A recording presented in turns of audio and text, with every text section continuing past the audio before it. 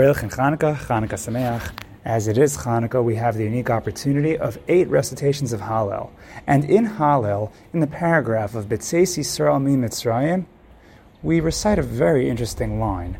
As the pasuk reads, HaYam ra'ah Vayanos. The sea saw and it fled. Or better yet, the sea saw and it split, which could obviously be understood in more than one sense.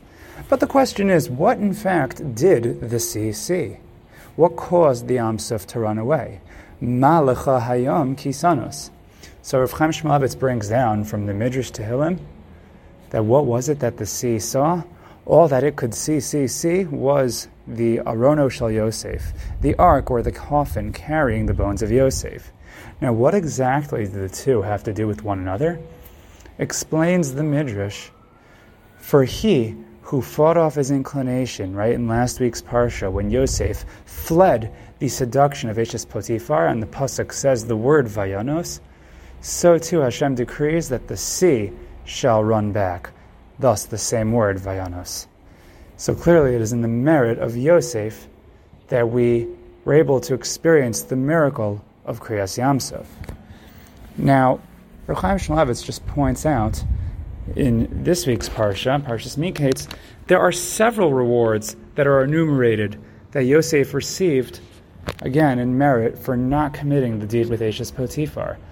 For example, Yosef was zochet to various garments for not committing the deed. So, for his body that didn't touch sin, he was given garments of linen.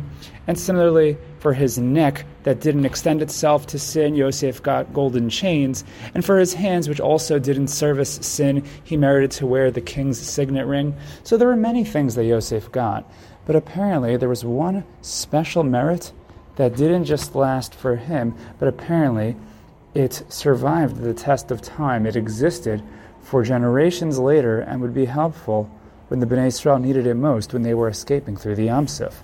Very interestingly, this is my own observation, the words Yam Suf can actually be read in a different way as an anagram, and it spells out the words Mi-Yosef, from Yosef. In other words, the merit, the miracle of the Yam Suf comes from Yosef. Or what in fact was it that the sea ran away from?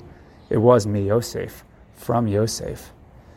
Now, this shows us that there's something very powerful about the connection between Yosef and the Yam Suf, and apparently it's something, as we mentioned, that survives the test of time.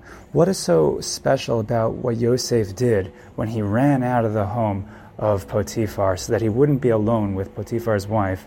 What exactly was it that, indeed, survived for generations later?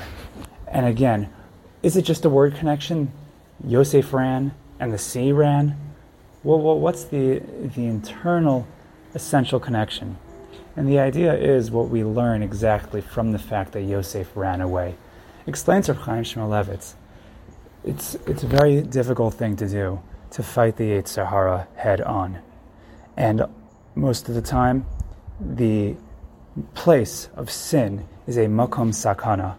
And the only way to survive is to get out of that makom sakana. And sometimes it takes going against the course of nature to defeat the Yetzer Hara, and sometimes the course of nature tells you to just go with the flow.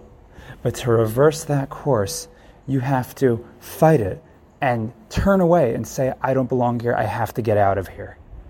And that's exactly what Yosef did. Yosef went against his natural inclination. He fought and reversed the course of nature. And in so doing, Yosef put into the Bria, he put into creation the ability for nature to reverse its course. And that's exactly what happened with the Yam Suf, where normally the sea just runs, the waters, the waves, they just pour and they just crash, and they stay exactly as they are. But when the Bnei Yisrael needed to go through, it was Yosef's merit that caused them to flee. And what this tells us, once again, is what our mission is, especially during these times of Hanukkah, when we consider the battle that the Chashmonayim fought against the Syrian and Greek Hellenists, where many people were saying, just go with the flow, just do what everyone else is doing around us, and we'll be safe. But that's a makom sakana, a culture that literally worships the Yetzer Hara. That is not a place. That is not a place for us to negotiate.